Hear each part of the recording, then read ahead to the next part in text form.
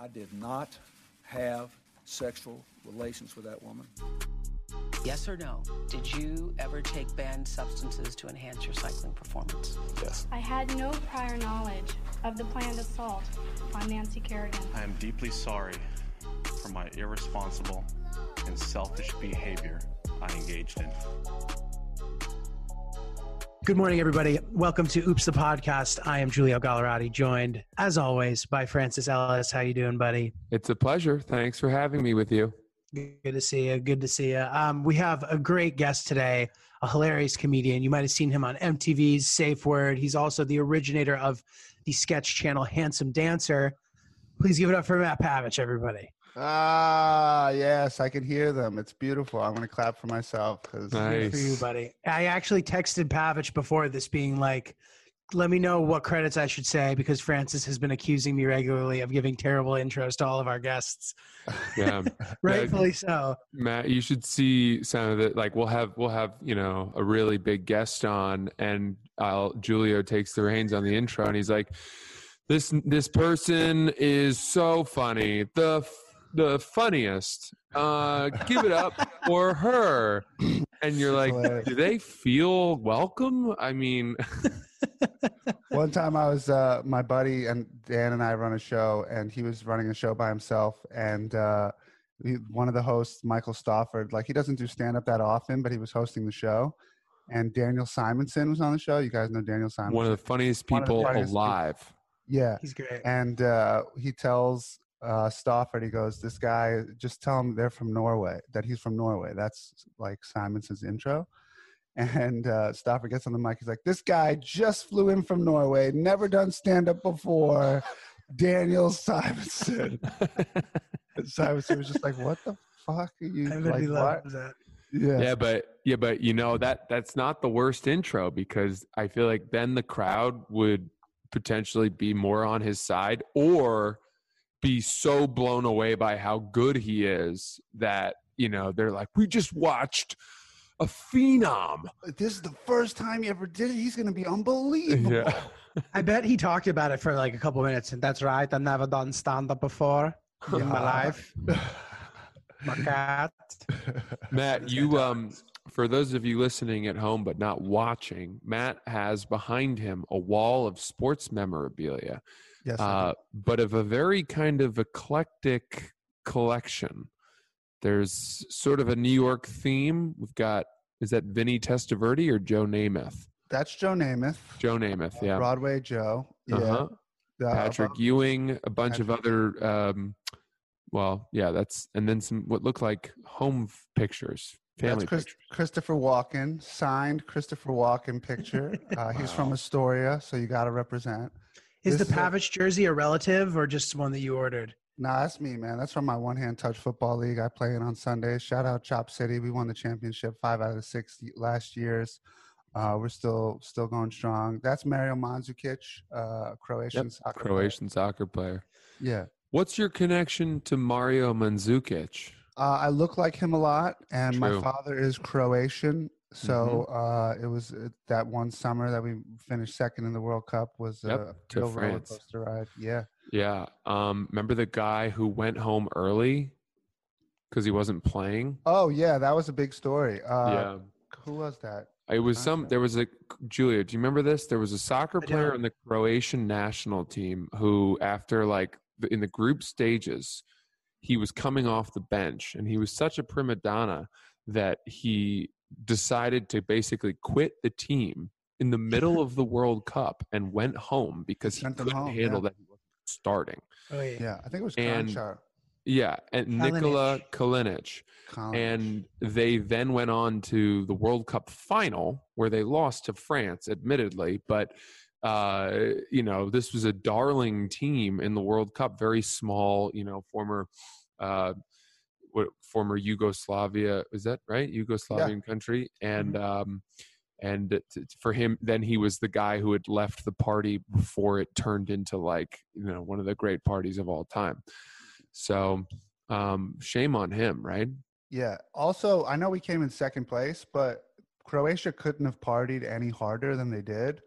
So in my world, we won the World Cup because like they made it a national holiday. They like there was no more partying than you could have done in Croatia.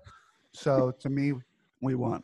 It made no difference. Yeah. Did they declare the national holiday before the game had been played? No, that would have been extreme. I also I'm not even sure they declared it a national holiday. That's like me exaggerating, but they didn't work for a week. Like there was parades through all of Croatia. Love it. You couldn't have gone any harder than we did. National pride. Yeah. I have one more point to make. It's very telling that our guest today has a far better, more professional podcasting setup than the two hosts of the show. I find that a little bit of a bummer. He's got his headphones on. His mic arm is perfectly set up. He's got a nice background. Meanwhile, Julio and I are going on our 13th or 14th locations. From which we've shot this thing. So thanks for being better than us, Matt. I'm trying, baby. I'm trying to start a podcast of my own. So look out for that. Yes. Sweet. Yeah. Sweet, dude. That's crazy though. A guy leaving the team because this is just really, I can't stop thinking about this because it's so insane. Like that is a person who needs some perspective. Yeah. You're on a World Cup contending team and you are upset that you're not on the field, so you're quitting. Like, where are you going to go, dude? So the MLS? Yeah. Dude, it's also to do that in a country like Croatia, I feel like it's just dangerous. I mean, right. You are turning your back on the country and then going where? Back to the country, presumably. Yeah. I mean, right.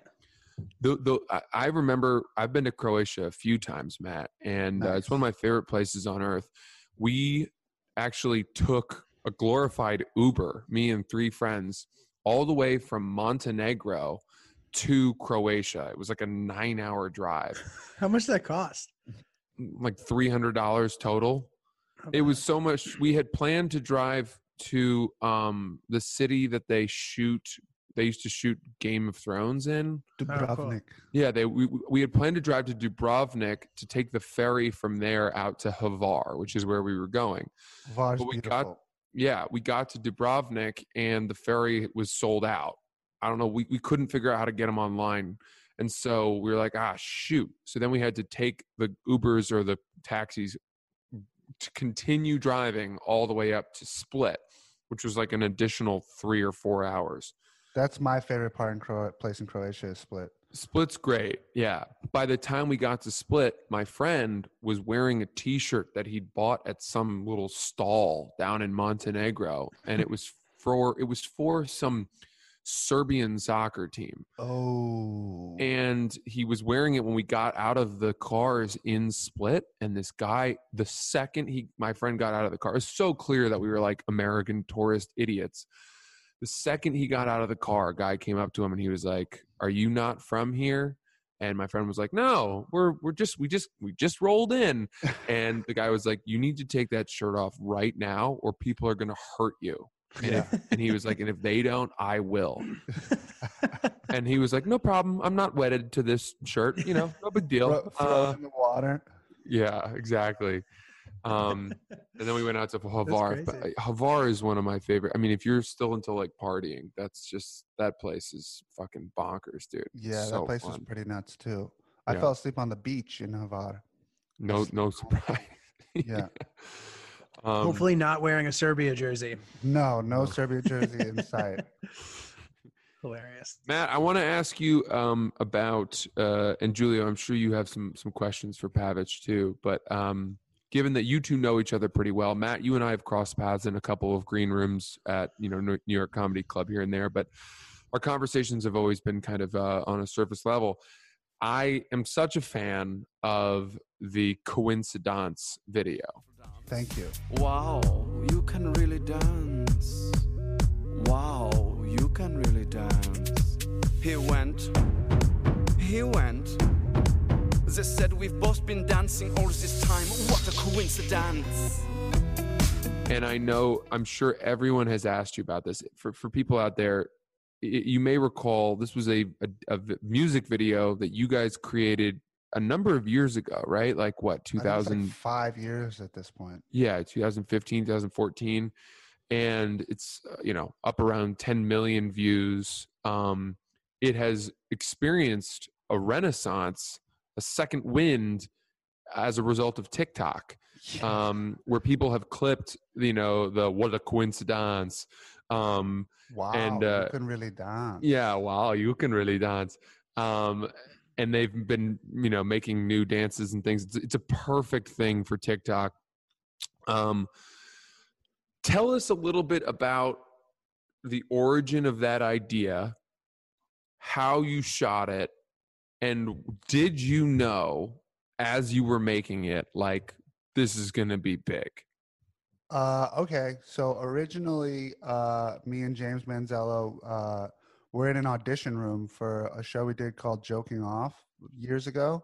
And James had written this song, Dance, Dance, Dance, Dance, Dance, Dance, Dance, Dance, What a Coincidence, for this show we used to do called Love in a Tub, which was like this really like ridiculous, I don't even know, it was like an 80s hair band that went off the rails, very weird live show.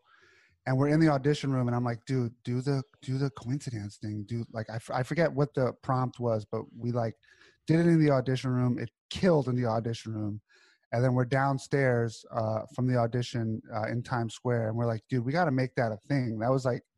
That worked way too well in the audition room. We got to like somehow expand on that thing. We were like, what if it's a song that cures all the problems in the world? And we were like, that's great. That's great. Like 2 hours later, I get a text on my phone and it's the whole lyrics for Coincidence. James just drafted up like everything. And I was like, this is fucking genius. We have to shoot this as soon as possible.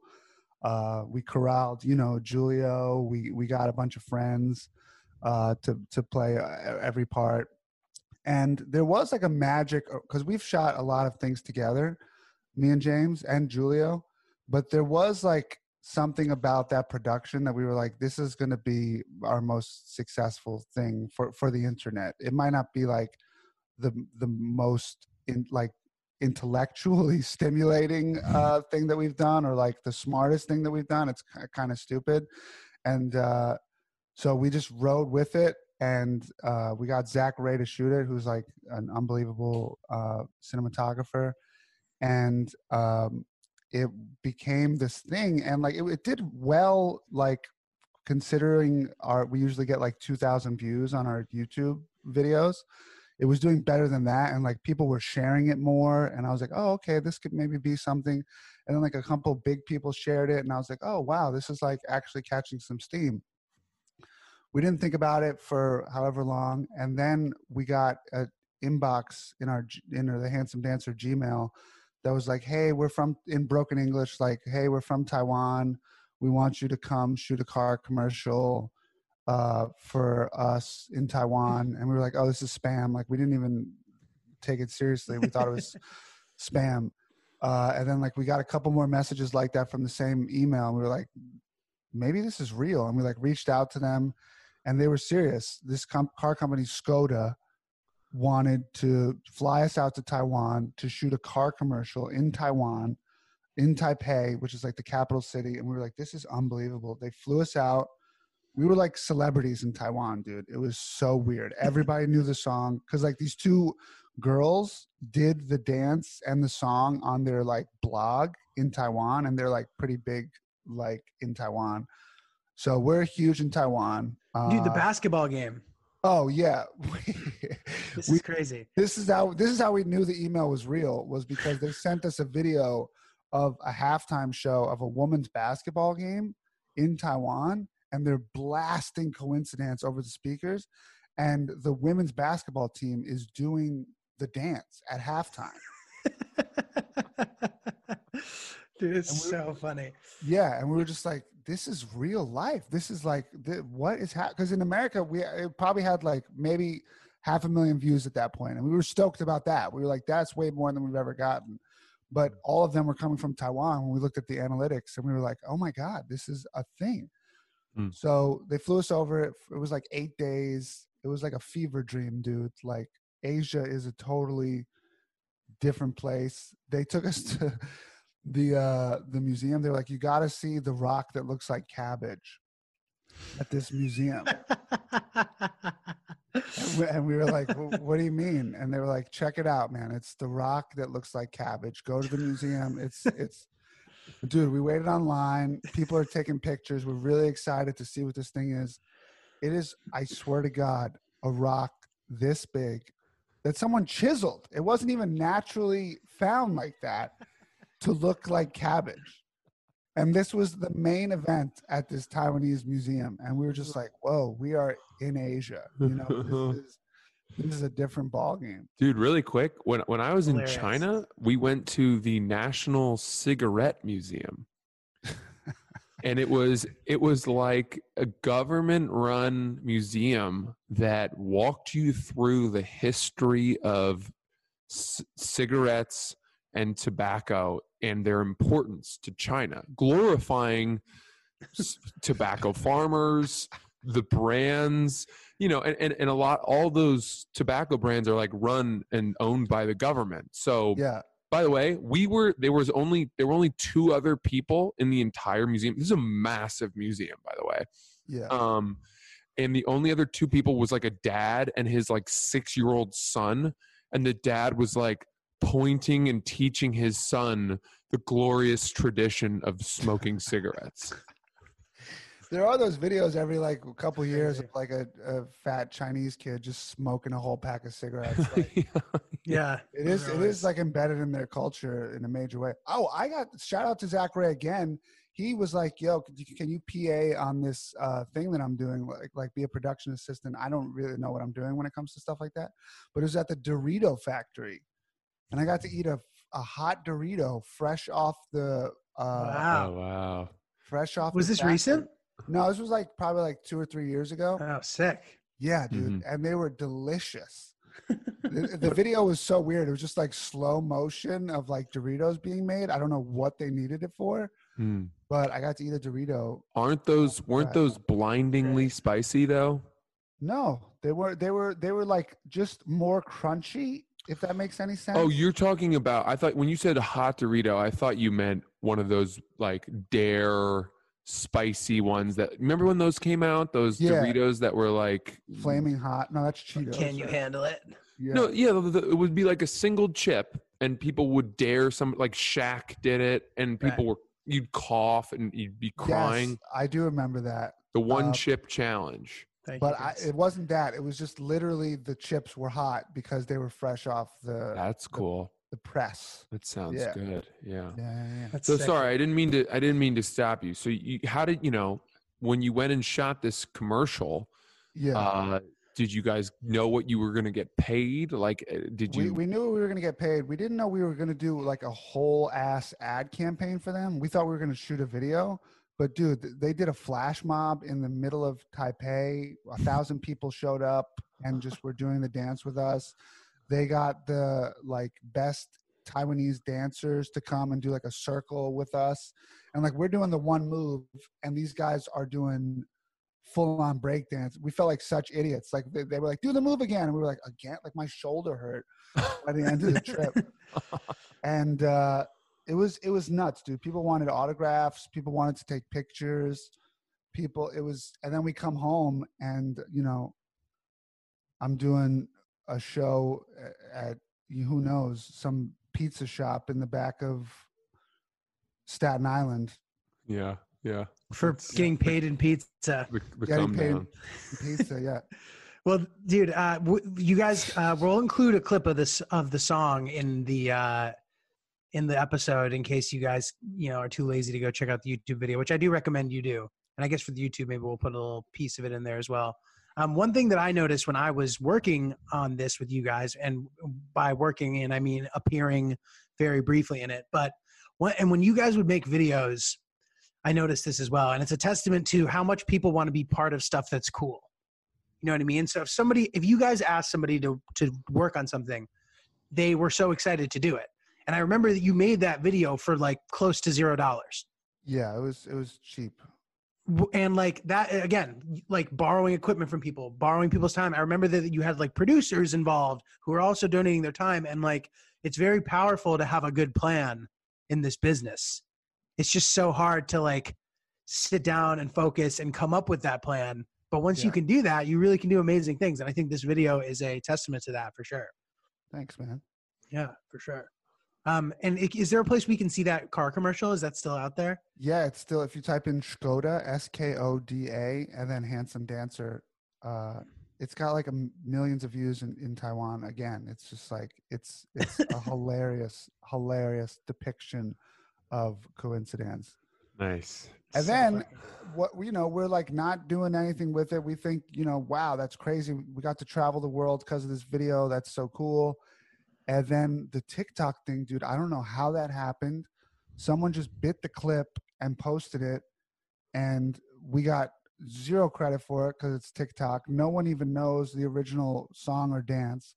And there's people like making merch with it now. Like it's taken on a completely other world that we never expected or were ready for, really. And I don't know if people make money off TikTok or how you do, but we didn't. But is the track connected? Like usually there's a source track. Now like, it is. Oh, that's great. It took a long time because at first they were just like using this girl who Major Kane or something is the one that it said it was an original sound from her. But now somehow TikTok like went in, I guess, and like reevaluated it, and it's linked to the Handsome Dancer song every time. Like J-Lo did it, dude. Terry Crews was doing it. Yeah, I saw the Terry Crews one. I've seen a bunch of them. Yeah. Right now, but does it frustrate you that your thing is being used like that and you guys are not getting paid for it, or are you just happy to have it out there and making people happy and shit? At first, I was like upset about it, and I was like, "I'm such an idiot! Like, I really should have capitalized on this. This is, making like millions of people have seen it, and no one even knows who originated it." And then I was like, "This is kind of cool. This is like, what did we expect? We made a video for the internet. Like, this, we kind of won at what we were trying to do. Like, make a viral video. That was the point of this whole thing. It went viral. It just in a different way." Mm-hmm. Right. And at least you made some money. I mean, the commercial is like a great. No, for sure. If you were making this video and they're like, listen, here's the deal. Millions of people are going to hear it. You might not make money for that necessarily. You're going to get millions of hits for it. You're going to get a bunch of clout for it. And you're going to get a paycheck from a commercial. Are you down to do it? You would have said yes. Oh, yeah. And you get to go to Taiwan. I would have been like, yeah, whatever. Right. Sign me up. I remember I was thinking about coming with you guys, but I think I just didn't have enough money to like pay for the trip at the time. Dude, one of the biggest regrets of my life is not just doing a whole Asia tour, dude. We could not for coincidence, but just like seeing Asia. Like I could have gone to Vietnam. I could have stayed in Taiwan for a little bit. They were like, you can stay here and become a model. And I was like, I don't know if that's what I want to do. But they were seriously trying to convince me and James to stay there and become male models. And I bet he loved that. Yeah, of course. Of course he did. He was trying to convince me to stay, and I was like, "No, dude. Like, we got to get home." Like, right. What? Poor James. What made you come home? The ticket was only for the 8 days, and like we didn't have a place to stay. And I mean, I could have figured it all out if I was more adventurous, but I'm not really that type of guy that just like pulls the trigger on an Asia trip while I'm already in Asia, you know? Yeah, right. Yeah. That's a very me thing to do, realistically. Yes, that is the most Julia thing. I'm staying in Taiwan. Man, where you living? I don't know. Francis, so this reminds me of something funny. So Pavich brought his girlfriend at the time with him, and James inevitably is like sort of third wheeling, and like a couple years before that, James and I randomly booked this Apple commercial that shot in Prague. And I brought my girlfriend to that. So James was third wheeling. So James is like booking all this great international gigs, but like he's the third wheel in every single situation, which is like, must have been a bummer, dude. Yeah, he wasn't thrilled about it. He told me once we got there, he was like, you never asked me if you could bring your girlfriend. And I was like, oh, I didn't think I had to ask. And he was like, well, I thought it'd be like more of a boys trip. I was like, yeah, you're probably right. That's a tough one to navigate. I could see it both ways. Yeah. Guys, if you're thinking about starting a podcast, fill in the blanks here. If I were in a concert right now and I said, if you're thinking about starting a podcast, I'd then turn the microphone to all of you sitting in the stadium and you would all yell, Anchor, Anchor. And then you'd say, go to anchor.fm to download the software where you could host your very own podcast, see all the best analytics. You could see it in a way that was really user-friendly and nice and not too technical and industry jargony. It's a way that any person can look at it and be like, ooh, that's pretty. And also it's our podcast. And there's no minimum listenership required to advertise and monetize. So you can immediately have ads when you hit the ground running. It's really exciting, really spectacular. If you want to start your very own podcast, anchor.fm, download it now. So dude, Pavich, or sorry, what were you going to say? Go ahead, G. No, you got it. All right. So, I wanted to ask you about this because we've talked about it a couple of times when we talk about, bipolar disorder, if that's what it's called. I'm sorry if I'm saying that incorrectly. I know you're open about talking about this. You're open about talking about this in your stand-up and stuff. So I've always wanted to ask you because people people throw it around a lot, and I'm sure people suffer from it in different degrees. But you're a person who I know it has really affected in a way that is pretty significant, to the point where your friends know. To if maybe you're starting to have an episode or whatever, there are indications that are sometimes sometimes the indications we're talking about them in a serious manner, but they're kind of funny things. So it'll be oh dude, Pavich is wearing jewelry again, dude. Here we go.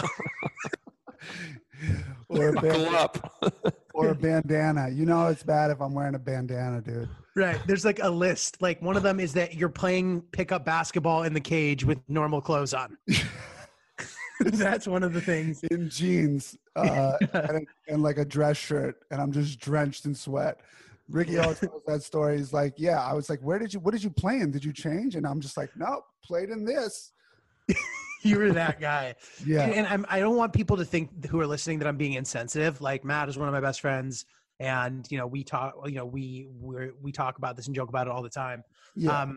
But, I have so many questions for you about it that maybe I've never asked. And one of them I think pertains directly to this time that we're going through. They've kind of been saying in the media how with all the COVID stuff, people who have kind of existing mental illnesses are maybe more vulnerable to having episodes or that kind of stuff. And I wanted to know your personal take on that, how it's affected you, if it has affected you, and what you think about it. Yeah, for sure. Well, just a little background. I am bipolar 1. Which is different than bipolar 2. Bipolar 1, I get manic episodes that are so strong that I have to be hospitalized. There's not there's different degrees of mania. Bipolar 2, you get hypomanic phases, so you're not full blown manic. And when I'm manic, like you said, I chain smoke cigarettes, I rap, which is not good for anybody. I think I can rap. I just blast music everywhere that I go. I'm insufferable to be around pretty much. I talk really fast. I think I'm the greatest genius savant of all time. And so there are a lot of telltale signs. So now that I'm living with my girlfriend and she's she's gone through one of those manic episodes with me, it is really helpful to have someone to check you every now and then. During quarantine, I haven't had any manic tendencies, but definitely towards the depressed area. We're just whoa, what is happening in the world? Sleeping too much, because that is also part of bipolar. Is you're not just manic, you crash and have depressive episodes. So there has been a lot of woe is me, but I am medicated, which is good. And I've been going to therapy over the phone, which is huge. And I have meetings with my psychiatrist. Yeah, that's the right word. Once a month. So I am trying very actively to do the right thing during quarantine, because I know that it is a scary time. So there hasn't been any manic stuff, but there has been some depressive issues during the quarantine. I know that's less funny. No, it's okay. No, we weren't hoping for the funniest answer on this topic necessarily. Matt, what Is there anything in particular that triggers these manic episodes? Yeah, I think not taking my meds is a huge part of it. I kind of get in these grooves where I'm like, it's ruining my creativity, like it's desensitizing my brain. It's like making me too tired. So I'll be like, I'm just gonna go off the meds and see how I feel. That's what I've done like most of my 20s. Anytime that I'm doing like all right, and it really fucks me up, and then I start doing drugs, and then I start like trying to self-medicate the highs and the lows, and then I'm fucked. Also, it's like a seasonal thing. Like when the weather gets warmer for some reason, that's when I've had like all of my manic episodes. That's crazy. Yeah, I can't figure out what that is, but apparently it's like quite common. Yeah. Yeah. I mean, it makes sense, sort of. You know, it's starting to get nice out. You're feeling good. You're like, fuck, you know, riding sort of the natural high that comes along with the weather changing. Yeah. Well, here's a question. What happens in your brain where during this happening, you decide I need to rap? That's a good question. No, that's a really good question. I think it mostly comes from like a delusional self of like a delusional sense of grandeur. Like you get delusions of grandeur when you're manic, and I just think I'm such hot shit that I should share this blessing of my rap skills with the world. And dude, I can play you some of the songs. I mean, it's just like rambling of just how awesome I am and how much like I love doing cocaine. And like I'm like showing this to like my family. I'm like, what do you think of this new song? And they're just like, oh, we need to check you in again. Like,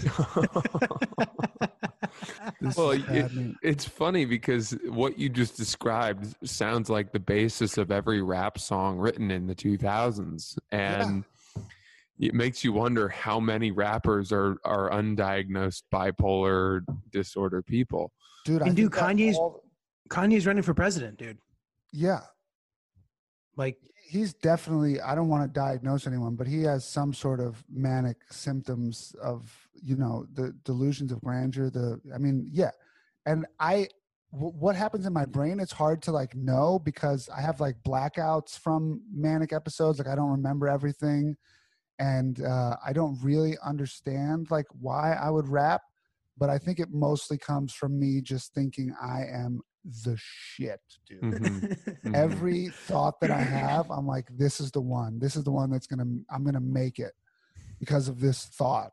And then I write it down, and it's like, cereal's not that good when it's cold. Like it's like, what? Like sorry, dude. Yeah, it sucks. Well, I've noticed too, like you've definitely had moments, you know, and you've said this to me before, but you've had moments where like it has impacted your momentum in your career, or it has affected your work life. And has it taken time to get to a point for you, or have you not gotten to a point yet where you can do this, but like where you just put it behind you and look forward, where you're like, I could sit here and dwell on how I like fucked up my momentum but like how do you deal with that? Like mentally? That's one of the most crippling things about this whole thing is just like the regret and like the embarrassment of things that you've done when you're manic. Like I have like friends that I haven't seen because I'm just like, I don't want to like remember what I did last time I saw them. And like my really good friends have like expressed to me, like UG, like have expressed to me like, dude, don't worry about it. Like we know that's not you. Like we no one holds you accountable. Like not that I'm not accountable, but like we understand that all of that was from this fucking horrible illness. Like you're good. Like we understand. But I do dwell on the past way too much. And it's something I'm trying to like get better at and let go of because it's just crippling. Even if you're not manic or bipolar or whatever, just thinking about like all the bad shit you've done, like what fucking you learn from it and you move on. But like there's really no point in just dwelling on all the stupid shit that you said and have done and like opportunities you've ruined. Mm-hmm. Are you capable, as you've come to terms with your bipolar disorder, are you more capable of recognizing signs that you are coming into a manic episode, or even stepping outside of yourself while you're in one and saying, oh shit, things have come loose, I need to sort this out? Unfortunately, I have not been able to do that in any of my manic episodes. I really hope that I'm at a point now. I'm thinking about like getting tattoos. I know that sounds crazy, but like listen tattoos and like trying to do something to like, one time I wrote a letter to myself when I was like in a sound state of mind and was like, give me this letter if I'm acting up. And I will read it. And I did read it, and I was just like, "Fuck this letter! Like, I'm the shit. Like, I don't know who wrote this letter. Like, it was so obviously me, and I was just like, nah, fuck all that." So that sounds like a far less romantic version of The Notebook. Yeah. Yeah, much sadder, more psych wordy. Read me this letter and I'll come back to you from the thralls of Alzheimer's disease. Yeah.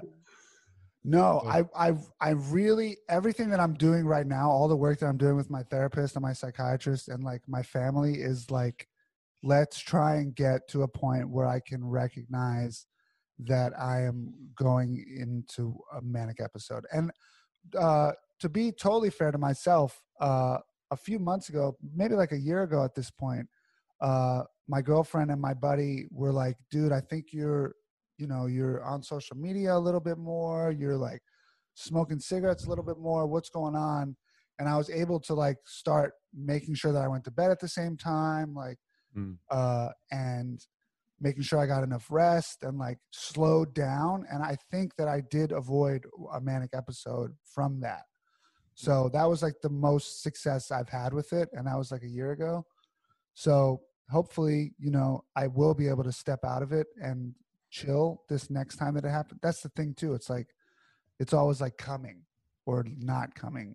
Mm-hmm. It sucks. Mm-hmm. Yeah, man. Well, good for you for fighting the good fight, man. I mean, what would you say to people who are going through similar things as you are? Like, is there anything you can say to offer any like hope or inspiration or anything that you've learned? Yeah, you just got to fight. You have to really actively, like you said, fight the good fight. Make sure you're going to your appointments with your therapist and your psychiatrist, and that you're taking your meds, and that you're going to bed at a reasonable time and waking up at a reasonable time. Sleep is like such an important part of this whole thing. When I'm manic, I don't sleep for like days.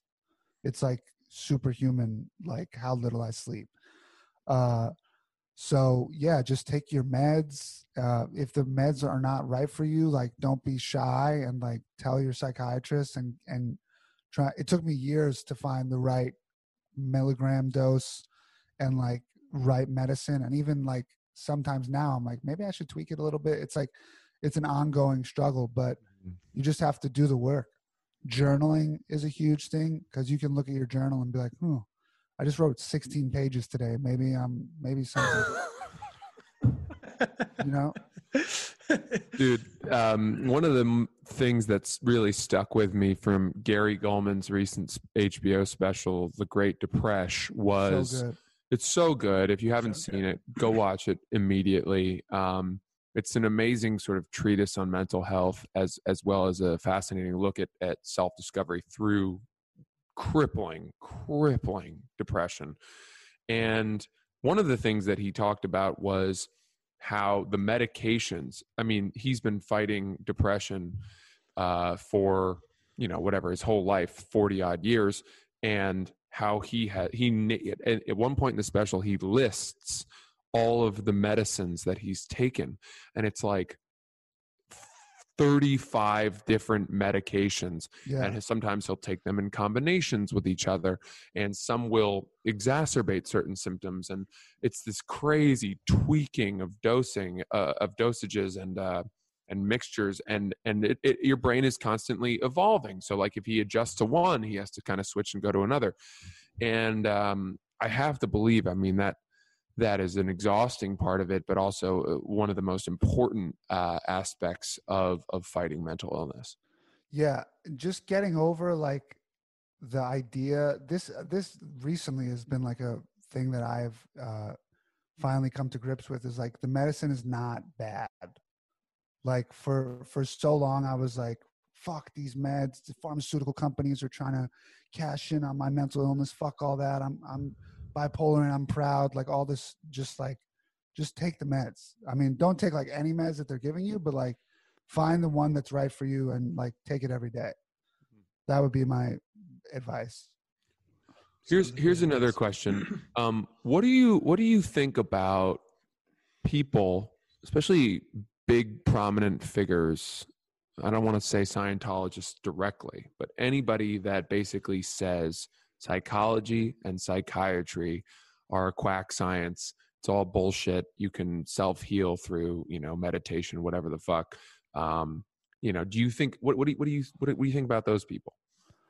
I mean, to each their own, I guess. Do they use like healing crystals? I don't even know what they're using. Like, I think my therapy has helped more than probably anything, even more than the meds. It's just like talking shit out and like getting over the horrible stigma of, I was like so ashamed of it for so long. And then finally one therapist was like, why don't you talk about it on stage? And that was probably the most liberating thing that I have ever done, is just being like, yeah, I'm bipolar. Like, it's not a secret. And then, you don't feel as ashamed of it. People are like, oh yeah, that makes sense. That checks out. I saw you dancing for 6 hours on, like, yeah, like I just thought you were on drugs. Like, like things, it just makes it easier if you're honest and like having dialogue about it rather than hiding this, thing that's such a big part of your life. Mm-hmm. Totally, dude. Do you think there's such a prevalence of mental illness in stand-up comedy? I mean, we've talked about it many times. I always wonder if it's like a chicken or an egg thing. Like, does the field attract people who are suffering from mental illness, or once they get into it, do they sort of realize I have some problems? So that's my first question. And then my second question would be, do you think that everybody who goes up on stage and talks about their mental illness, whether it's bipolar disorder or depression, do you think that everyone is being completely honest and sincere? Or do you think that there are some comedians who lean into that because maybe they realize that this is a theme that is very common and mined, and like there's a lot of humor to be found within it? It's hot right now. Yeah. Mental illness is so hot right now. Let's talk about it. I really hope not. If anyone's doing that, that's like fucked up. Yeah. Totally. I never even thought about that. No, I think it's just so prevalent that everyone has an experience with it, even if it's not directly like you that's affected by it. Everyone has a family member, everyone has a friend. Now that I'm talking about it on stage, like a lot, people come up to me after shows, like, I'm mentally ill too. I pulled a knife out on my dad. Like, it's like my fan base is really going to be a very funny one, I think, once it's all said and done. Taiwanese and the mentally ill. So I really hope no one's doing that. That would be crazy. And the chicken or the egg thing is so, I mean, the lifestyle of being a comic is not really that healthy. So I would but like, it also does attract. That's a tough one. I really don't know. Both, right? I would say both. I think definitely people are attracted to doing stand-up comedy because they're mentally ill. And I would say that the game of stand-up comedy could exacerbate, in a major way, all of the symptoms, and just like look at the life that we live, going to, it's the grind is impossible. It's late at night. It's surrounded constantly by drinking and marijuana, and there's a crazy, like, one of the things that I've often told my girlfriend to try to justify why I smoke weed as much as I do is that I I'm often out doing spots until midnight or whatever, and I get home and I don't want to need 2 hours to unwind from the adrenaline rush of performing. And so I'll puff, a joint a couple times, and then that brings me down, and then I can get to bed earlier. But I don't even know if that's true.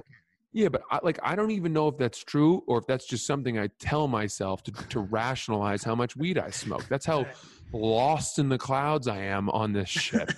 Yeah. My relationship with weed has been very tumultuous also, because like doctors say that it can, make symptoms worse and stuff. But I've always been like, it helps with anxiety, but then sometimes I get anxiety from smoking weed. So like the jury's really not out. I know we're like going to legalize it, and that's great, and like all that. But like, I think there is a correlation, a stronger correlation than people are willing to admit, between like mental illness stuff and how strong weed is these days. Mm-hmm. Mm-hmm. Francis, I think it's a nice testament to your complicated personality that you are a really big pot smoker. I remember before we knew each other really well, I gave Francis an edible once, and I was like, don't eat the whole thing. And Francis is like, dude, I got it. Like Francis. Yeah. I think I said to Julio, I think this is what I said. I think I said, I ain't no bitch. I think those were the words I chose. Like realistically, your tolerance for edibles is like significantly higher than mine. Yeah. I'm talking to you like you don't know anything. It's so funny. But I do have a hard and fast rule, which I abide by with weed, which is that I won't smoke it or eat it when the sun is still out during like the working week. You know what I mean? On rare occasions, really like rule. Yeah, if I'm on vacation, or I'm out here, and like this weekend went to a 4th of July party, and like I smoked some weed or whatever, but I won't touch it before exercising, before getting my work done. I view it like having a glass of wine. Right. The problem is my tolerance has gone up so much that like my nightly glass of wine has become my nightly box or jug of wine. Right. Yeah. And that is a little troubling. Yeah. I think you'll be all right. I think you'll be all right too. Cool. Well, awesome. G, any further questions for our dear friend Matt Pavich? No, I think that's it for me. Matt, where can we find you and all that stuff? Matt Pavich Comedy is my Instagram. Just dropped a good sketch on there. It's a very funny sketch, by the way. Thank you very much. Check it out. Yeah, that's the only one. Awesome. Check him out, guys. Matt Pavich Comedy. That's Matt Pavich talking all things mental health and otherwise. And also go back and watch the Coincidence video again, because it's so fucking good. We are Oops the Podcast. Thanks for joining us, Matt. We'll see you guys soon. Send everything you've got to oopsthepodcast@gmail.com, and we'll see you tomorrow. And check out the YouTube channel. Hell yeah.